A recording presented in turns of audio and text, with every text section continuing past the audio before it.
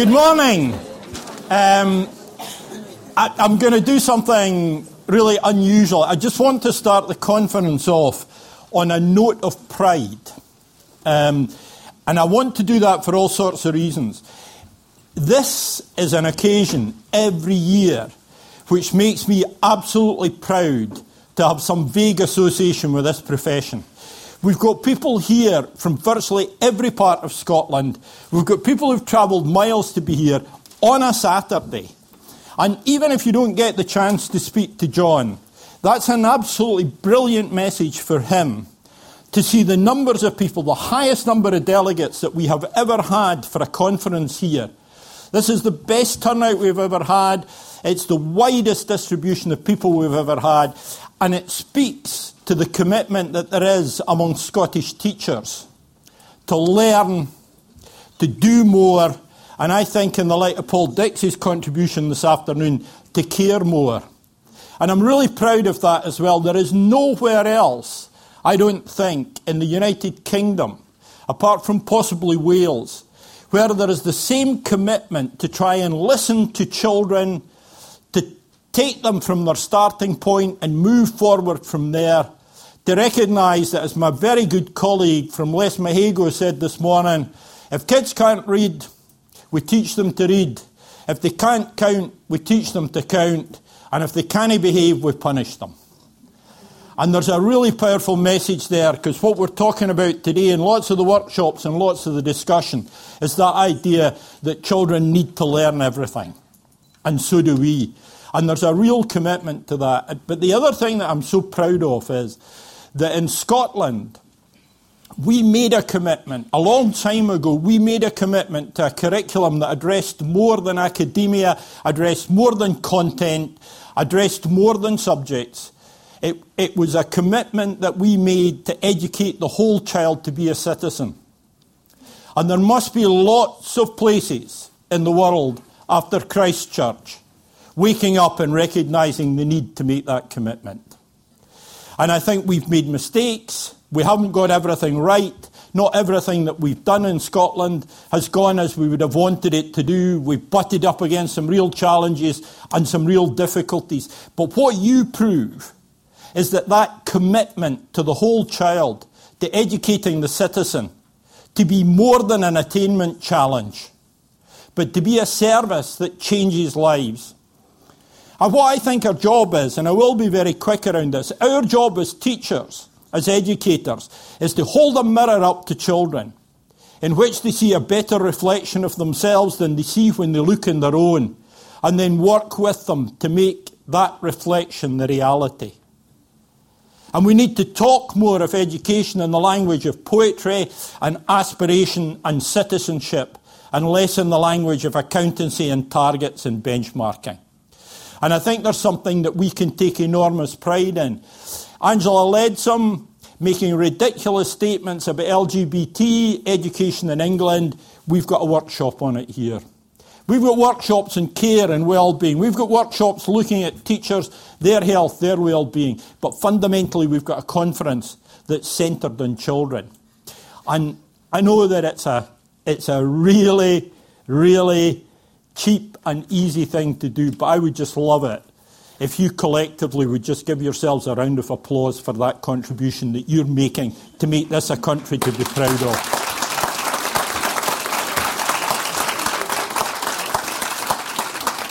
And I'm also really proud, I get to stand next to him, but, he's out and about a lot, so that's no big deal, really. I get to stand next to this lot. And what we've got here is we've got a significant number of the STEP committee members who are going to stand up and take a bow. And if there's any STEP committee members in the audience, could we also get them to stand up?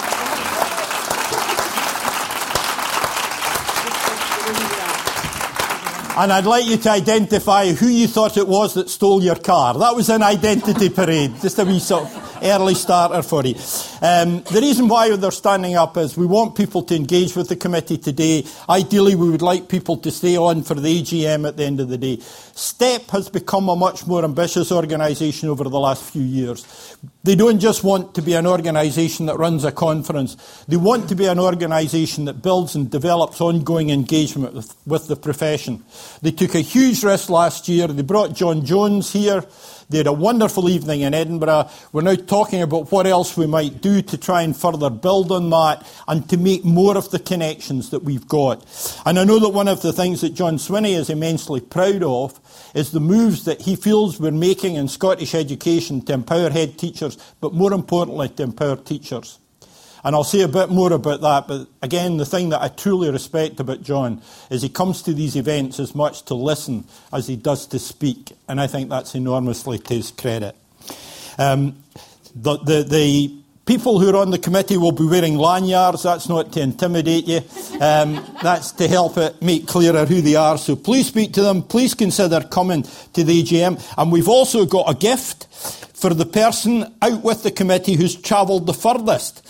So could we have Anne McRae stepping to the stage, please? Because she's come from Garriach High in Torridon. And Torridon Primary. Oh, Gairloch, sorry.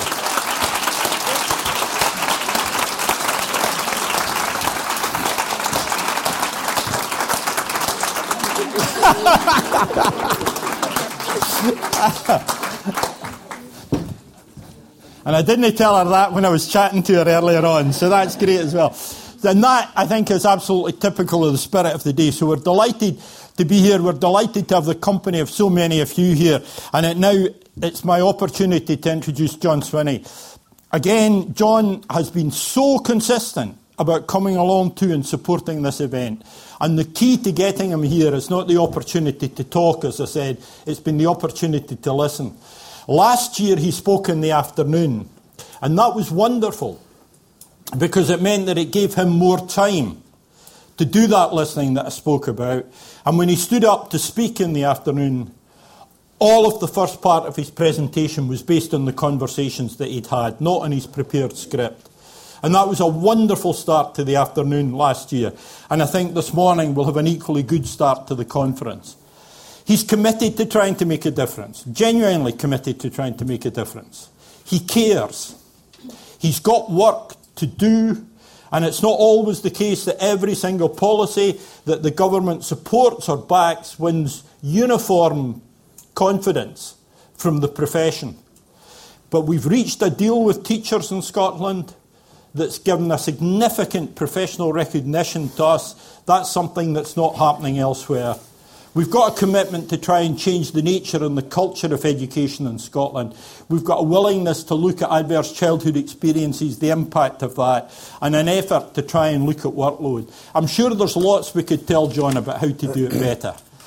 But if we do, he'll listen, he'll take account of it, and he'll weigh that in his considerations. And I would like you, ladies and gentlemen, simply to put your hands together and welcome John Swinney.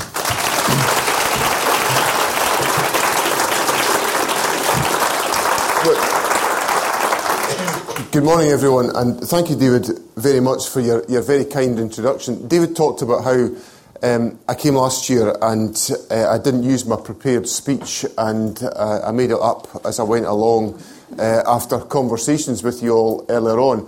Well, I've done much the same again today, other than the fact that I made it up as I went along as I came in the car here today. And I just suddenly had this awful thought that I wrote it on the back of one of my government papers, and I just happened to write in the back of it, and I suddenly thought, if I turn this over, is there anything sensitive on the back of this that I need to worry about? But I'm quite confident this is perfectly able to be seen by the naked eye this morning, so we won't get into any difficulty there. I want to, David, we didn't talk in any way about his introduction to me, but David's comment about starting off on a note of pride is the perfect introduction to what of my starting point to you today.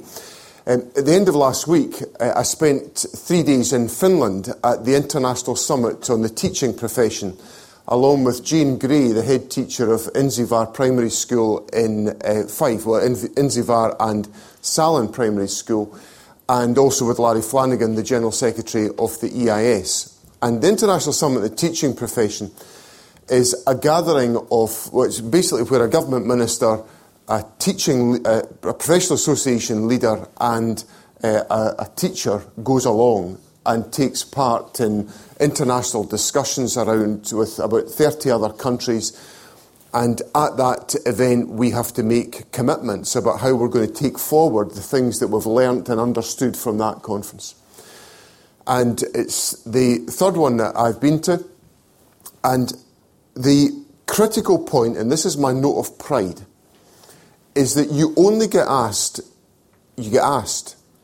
You're not entitled as a country to go to the International Summit in the teaching profession. You get asked if you are a representative by international standards of a high-performing education system. That's what you've created. A high-performing education system by international standards. So, when you read in the newspapers about greeting, awful, moaning assessments about Scottish education, which I read all the time and which annoy me and frustrate me because they don't bear out what I see in schools around the country, remember, we are part of a high-performing education system in the world that's been created by your endeavours in schools around about the country. And that's something that we need to be immensely proud of as a country. Not to rest on our laurels about it, but to recognise that contrary to the characterisation that goes on about Scottish education quite frequently in the media and in parliamentary discussions, we have actually created a high-performing education system that is serving the young people of Scotland well as it's currently constituted. Now, is it perfect? No, it's not perfect, but it is a high-performing education system, and that should give us pride about what is being achieved by all of us. Now, the other opportunity, and within those discussions at the International Summit, the teaching profession, there was a lot of focus on what is going on in Scotland at a number of different levels. I'm going to talk through a few of those things in the course of what I'm going to share with you this morning. So the idea that somehow we have got, we're in a position where we've got lots to learn from other places, that's true, and I'm going to talk a wee bit about that about Finland particularly this morning.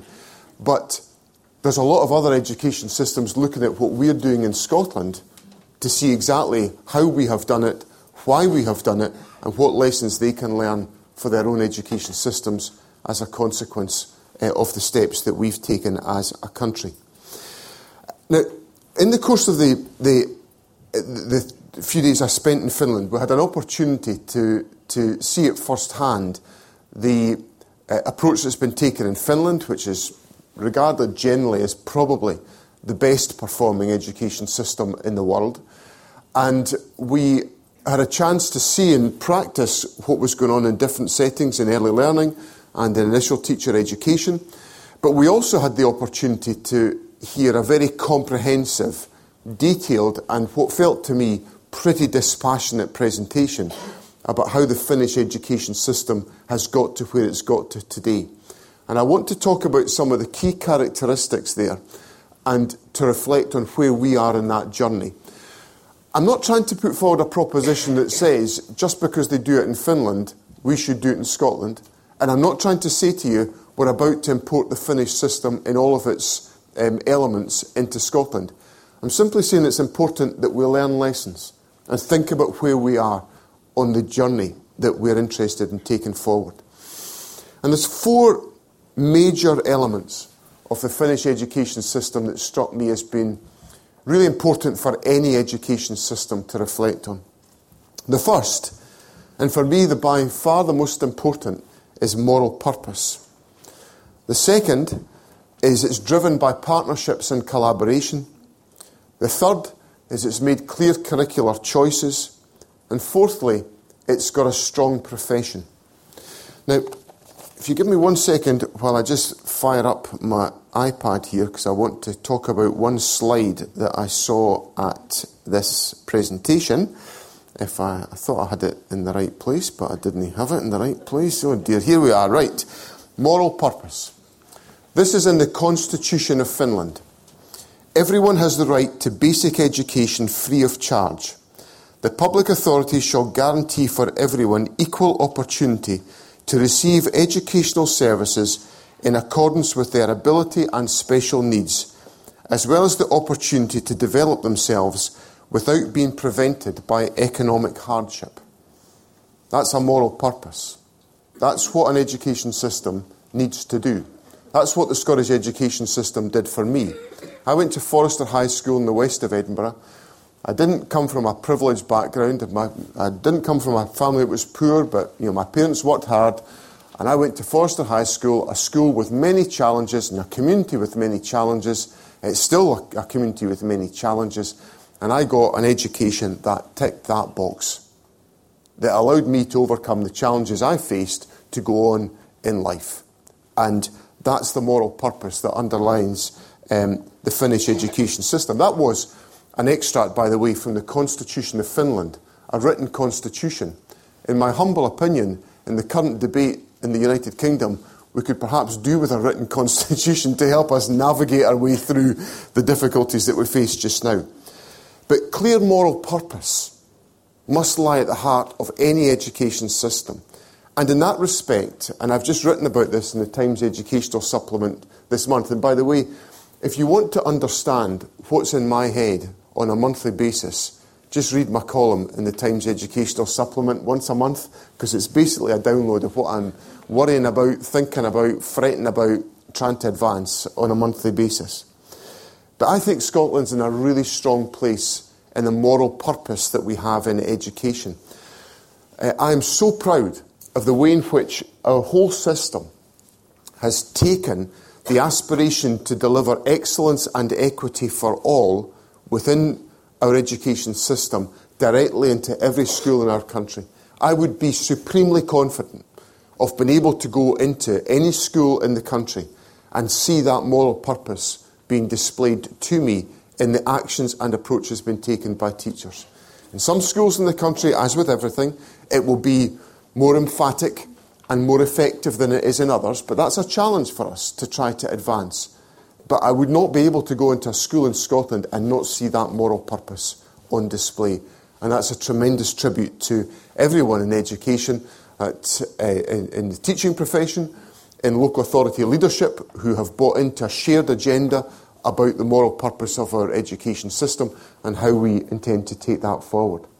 So if we compare Scotland to Finland on the question of moral purpose, I think we've got a really pretty fun moral purpose of pursuing excellence and equity for all within Scottish education so that we overcome some of those barriers to education and to learning that David talked about in his introduction, that we actually think through what are the barriers to this young person being able to fulfil their potential. What are they bringing to school that is baggage that impedes their ability to learn?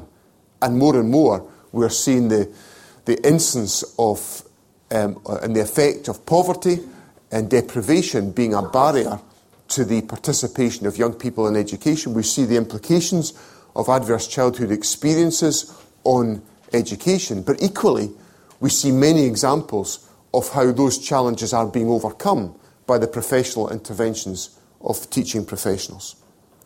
So moral purpose is the first thing. The second thing is the Finnish system is driven by partnerships and collaboration. In this respect, I want to pay tribute to STEP, because STEP is one example, a very early example, and a really good example, and a really deep example of collaboration amongst professionals within the Scottish education system. But if I've got a criticism, it's that we don't have enough STEPs. We don't have enough connections and networks of this type of practicing teachers. We've got loads of collaboration at senior management level. They're never out of meetings. But we need to have more collaboration amongst teachers, and we need to create the time and the space to enable that to happen, and the mechanisms and the culture to make that happen. And that's what I hope we're going to create out of the pay and workload deal that we've reached with the teaching unions, and which I'll come on to talk about a little bit later.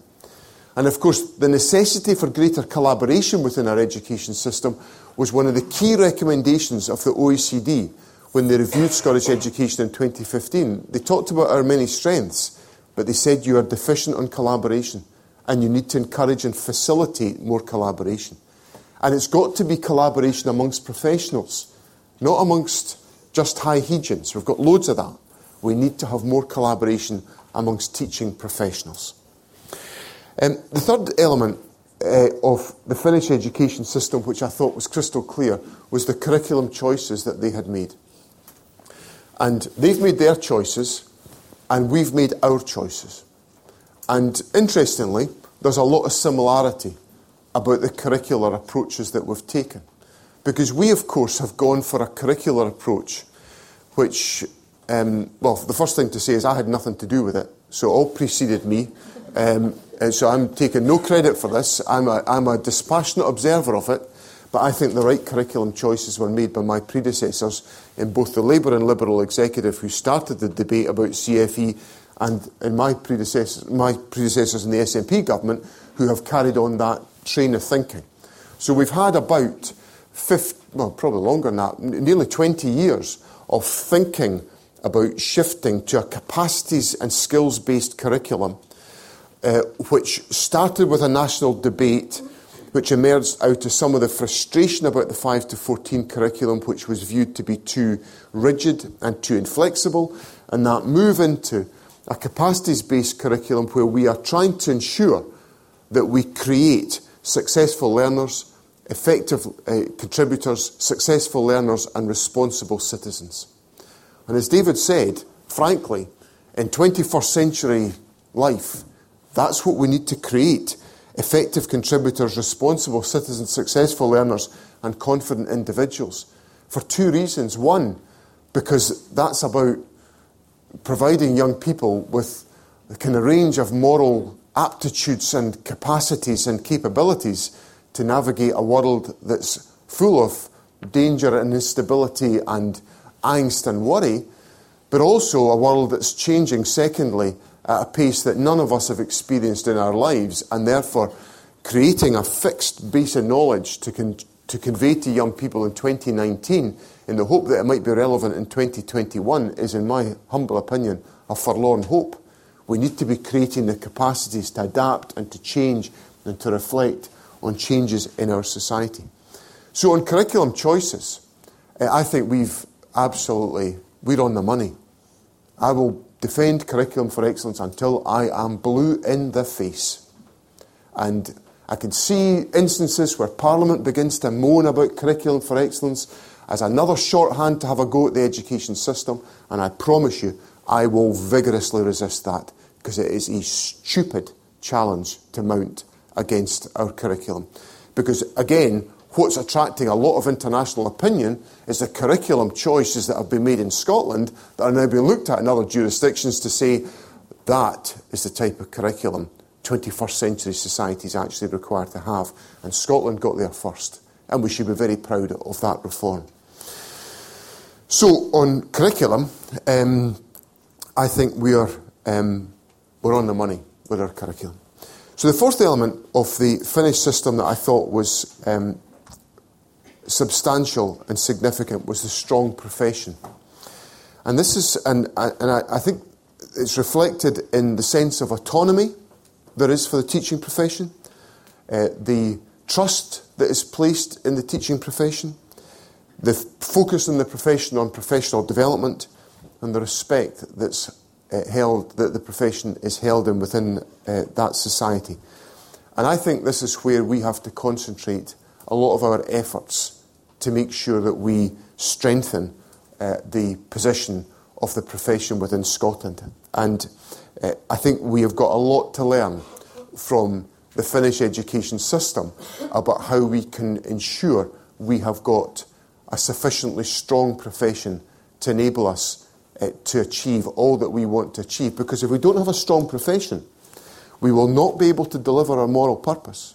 We will not be able to deliver and fulfil the curriculum if we don't have a strong profession.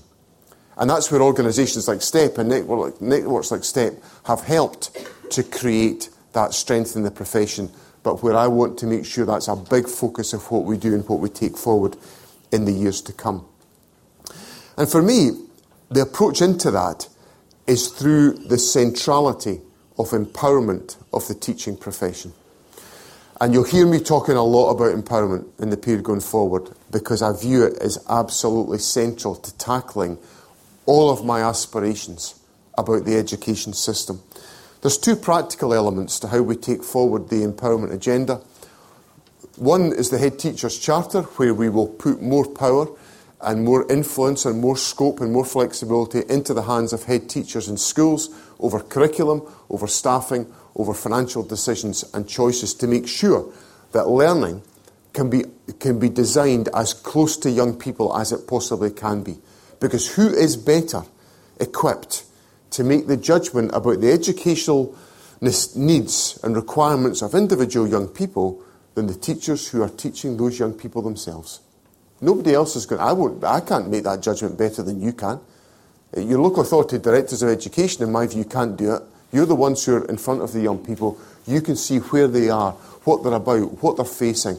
You are best placed to make that judgment. So putting more power into schools through the Head Teachers Charter is an important element of that. But the second and equally important element of the empowerment agenda is teacher agency. We have to make sure that teachers are empowered, but more importantly, feel empowered to be able to make those critical judgments about the educational journeys and approaches of individual young people. Because without that, we will not be able to fulfil the curriculum. Because our curriculum is not some set of tablets of stone that are delivered. It's the judgments, it hinges, the successful delivery of our curriculum hinges on the judgments made by individual teachers to bring that curriculum to life, to make a meaningful impact on the educational journey of individual young people. And we will only do that if we have an empowered profession, confident in its own judgments, confident in its ability to make the right calls in relation to young people's education. Now, that confidence amongst the teaching profession, which is, I suppose, how I would translate what I mean by teacher autonomy, that sense of professional confidence that lies within each and every individual teacher within a classroom, is the prize that I think has got to come out of the empowerment agenda. Because that will enable us to bring to life the curriculum, but it will also help us to create the opportunities to advance professional learning for teachers within our schools. That for me is one area where STEP has contributed a great deal, but where the rest of the system has not contributed as much as it needs to contribute to enhance the professional learning for individual teachers. So, and also to create the space to enable that to happen, which brings me on to the issues of workload and the nature of the pay and workload deal that we've reached with the teaching profession in the last couple of weeks. And I'm pleased that we've reached that deal because I think we've taken a number of big steps in that deal which properly respects the profession, which properly ensures that we have an approach to tackling the workload issues going forward in a spirit of partnership between the government, local authorities, the professional associations and teachers themselves. I've been given a lot of thought to the issue of how we tackle the workload pressures that teachers face. And I've listened to many, many teachers talking about this. I've had a number of different roundtable events with teachers privately, just groups of teachers with me talking about this particular issue. And the conclusion I've come to, listening to what teachers have said to me, is that I personally, and the government and national authority, does not have the solution or the capacity to solve the workload issues. We've had a tackling bureaucracy working party. We've had thematic inspections of every local authority in the country. We've done all that kind of stuff, and it's not tackled the workload issue. What we need is we need to change the culture within Scottish education on these questions. Let me give you an example of a conversation I had with an experienced teacher in the northeast of Scotland, where we got to, for me, probably the sharpest distillation of the workload problem. This was a secondary history teacher, a very experienced teacher, and he taught me through the fact that he was confident in the way in which he gathered information and assessed pupils to give him a picture of how pupils were progressing and what he needed to do to shape their learning to make sure they were able to achieve their potential. He was able to formulate that judgment, and he could record that as to how he was doing that. So he was totally confident in that. This was not an underconfident teacher. The problem was that having done that critical exercise, the most important exercise, he then got asked to do it this way, that way, the next way, the other way, by the government, by local authority, by a QIO, by the head teacher, by the head of faculty, by the fear of we might be inspected. And what that said to me is that go back to what I said to you about Finland and a strong profession, autonomy, respect, trust, CPD. So what I had in front of me was an experienced, strong teacher who was engaging in CPD. He knew his onions. He knew where his pupils were, and he had confidence in his judgment. But the system essentially came at him 101 different ways to undermine his confidence. I don't know if it actually did undermine his confidence, because he was pretty kind of, he was pretty bullish about all this. But I could see how difficult it would be for a teacher to say, look, I've got my judgment here. Why do you need it that way? Why do you need it this way? Why do you need it that way? When are the inspectors ever going to come? You know, his school had been on inspection alert for 7 years. 7 years. He also said, we're waiting for the box to arrive for the inspection. And the Chief Inspector of Education tells me no boxes ever arrive and have never arrived for some years as well. I use that to illustrate a cultural problem, because that's a cultural problem within the education system where we are not we're not operating against the principles of autonomy or trust or respect. So for me, this is the big ticket item. This is the thing we've got to crack. And I'm going to, in the offer that I made to the EIS a couple of weeks ago, which I hope you're all voting for, by the way. But never miss an opportunity, you know. I would point out that EIS are recommending acceptance of the deal as well, just to keep me on the right side of trade union interference. But in that exchange of letters, you know, there's a monetary offer. You are going to continue to get paid, I can assure you. But there was also a commitment to jointly work between public authorities and the professional associations to tackle that culture. One teacher said to me, not long after I came into office, a really confident teacher who was not for taking nonsense, said, if something has got nothing to do with a learner's journey, I don't do it. If it's got nothing to do with a learner's journey, I don't do it. Now, that's the type of professional confidence that we need to inculcate within our education system so that we create that different culture, that culture of autonomy, respect and trust.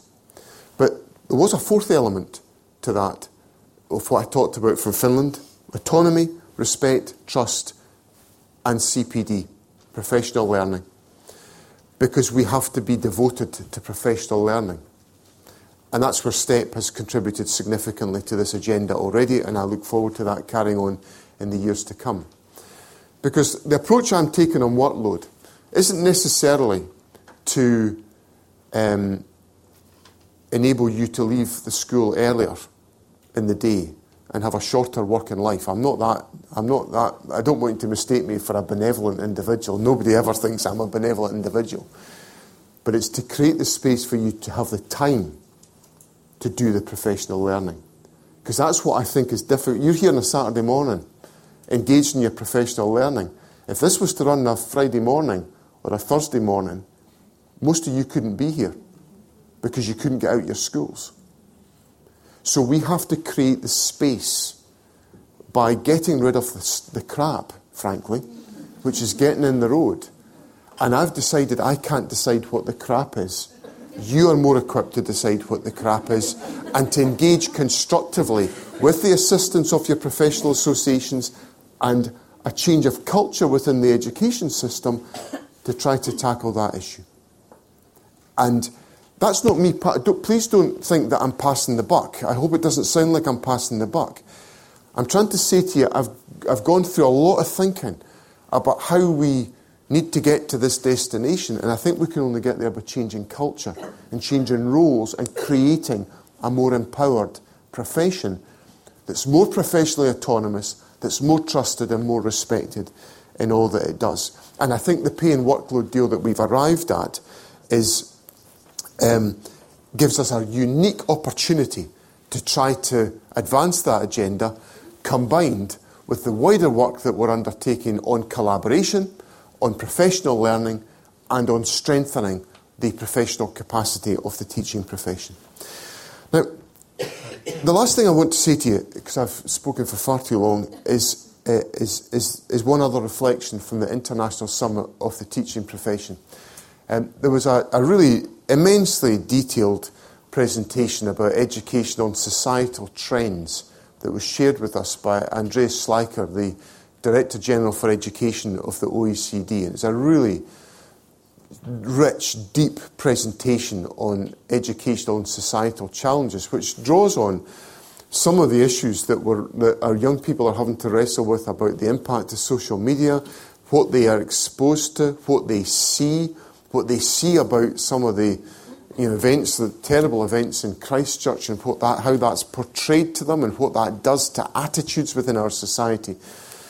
And this really deep and rich presentation covered much ground in that respect. But one comment leapt out to me, which is of seminal importance to my outlook on Scottish education, and it's this: the best school must be the local school. The best school must be the local school. We've, Tuesday this week, the Herald newspaper did a set of league tables of the supposed performance of schools in Scotland. And they do these things. It's part of life. We just all have to live with it, I suppose.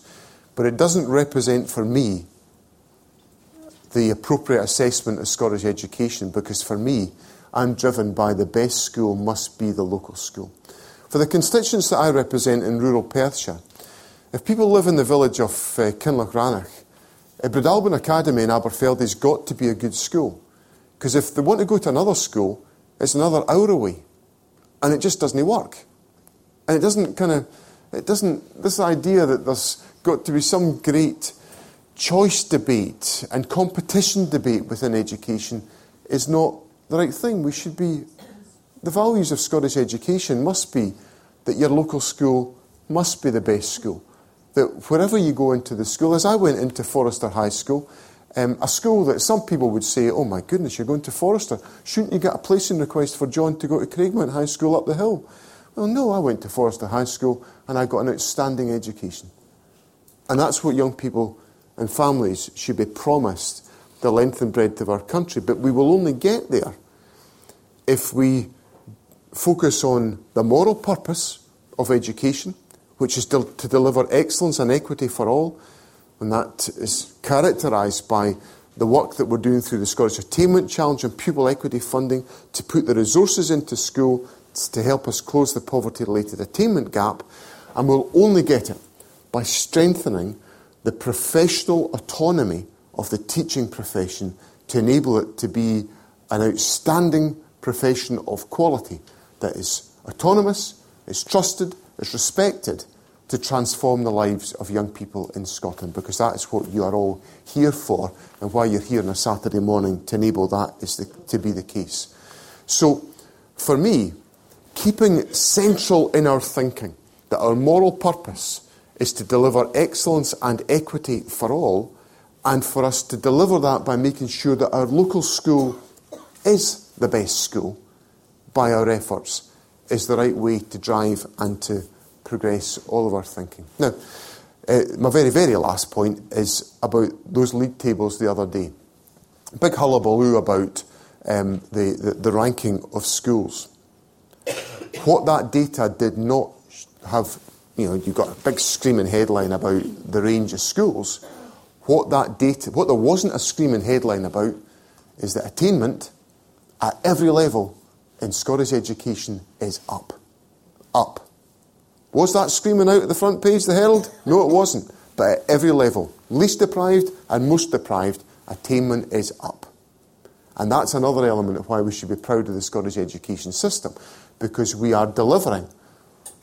We've not got to the end of the journey on excellence and equity, but we are delivering on that journey, and you should be proud of what you're contributing to all of that. Thank you very much.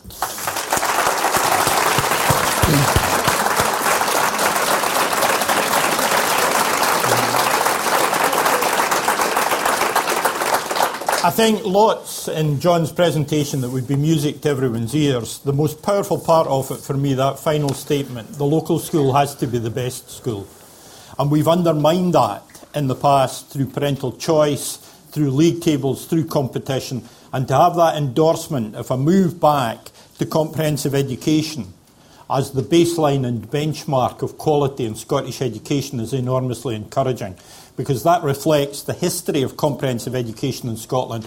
Really powerful book on 50 years of comprehensive education in Scotland absolutely decimates the argument for market forces in education as a means of selection and driving improvement. And again, John, that's something we should be proud of. A few requests from me. I think it's really important, John, when you focus on the big messages, that we also think about doing the things that are easily done. I think it's interesting that you're talking powerfully this morning about autonomy and taking on the message of Elvis Presley, indeed, that we can't go on together with suspicious minds. I think that's hugely important message, but there's an advert out just now for a Deputy Director of Scrutiny for Education Scotland, and I'm not sure that these two languages fit together just as well as they might. And I think it's worth our while considering what the language we use says at every stage. I hope that also, while we talk about workload, what we'll get back from our colleagues in these discussions will be the things that we note and control at our own hand. But what we need is an assessment system that rewards the practice that we attempt to inculcate. If teachers feel overloaded because the demands of assessment for content coverage are intense and immense, they will not find the time to deliver the wider agenda. And I think that's a huge issue for schools. They need to be vouchsafed that assessment will reward them for those things that we advocate and encourage in terms of our wider discussion. We also need to ensure that that accountability agenda is absolutely clear. And again, it's an enormous source of pride in Scotland that we rarely inspect our own advice. But we need to make sure that we don't stray into that territory, because that's what's bedevilled accountability in England. And alongside that, I think some of the other simple things we can do, the documentation that we have should speak to the endorsement of practice. Voluminous documentation suggests criticism and a demand for change. Concise documentation suggests a commitment to practice. And so looking again at some of the burdensome experiences and outcomes, I think there's about 40 million of them, and as a result of your demonstration and commitment, we've managed to get 4,000 benchmarks to add to that. And I know that many of you... But they're useful. And I know that many of you were at Victoria Quay chanting, what do we want? Benchmarks. When do we want them now? and they're useful. But if we're going to put in something useful, we need to take the previously useless stuff out, and we need to make it clear to people that that change has taken place. Because I think the difficulty is that people respond to uncertainty with overcommitment. And it's that idea of getting clarity around assessment, clarity around accountability, consistency around the way that we make clear the demands that we make of the profession that will make that cultural change. But it needs to be careful, it needs to be thorough, and it needs to be at every level. And we've got wonderful endorsements. SKEL represented here today, which I think beyond any shadow of a doubt, one of the outstanding leadership organisations and initiatives in any country in the world, open, meaningful, engaging with the profession and engaging with leadership at all levels. And we need to make sure that the culture of SKEL becomes the culture of Education Scotland. And I think we need to have real consistency around that. I think what you've done brilliantly is picked up on the messages from last week's international conference in Edinburgh, organised by Osiris with John Hattie, and the point that I made in my workshop, which was attended by 3 people, because it was on at the same time as John Hattie's. I was standing room only in his, and somebody actually brought their dog to make the numbers look better in my session. So I was actually presenting to 3 teachers and a Yorkshire Terrier. It was a first for me. But the point that I made was the question, what works, is a stupid question. The question, what works here, is the appropriate question. And that's exactly what John's picked up on this morning. Let's stop asking the question, what works? Let's stop the quest for silver bullets. Let's look for local solutions based on context, based on knowledge, based on the understanding of need. And the good news, John, is that John Hattie was saying that now when they look at effect size, the highest effect size in terms of impact and pupil attainment and achievement is collaborative cultures amongst teachers. Yeah. And if there's a commitment to making time through that, by addressing staffing models, by reducing some of the bureaucracy, by using straightforward tools that look at impact as opposed to time and effort, and by making sure that that culture is consistently followed through, not only in terms of action and in terms of language, I think we will get a uniform commitment from the profession within Scotland, not simply teachers, teaching assistants, other colleagues working with schools and other services. You will get that groundswell that you look for to make that cultural change. And you need simply, I think, to be careful in the consistency with which we nurture that. But we could not have had a better rallying cry to start off the morning than the one we've had. We couldn't have had more genuine compassion and interest and willingness to engage. And I'm absolutely delighted that John's been prepared to make the time to come here and share that with us, and also listen to the few helpful hints that I've been trying to give him around what the future course might be, because I might never get in a focus group. Do you know how it is? It might just be like three teachers and a Yorkshire Terrier in my focus group. But there you go. John Swinney, thank you very much.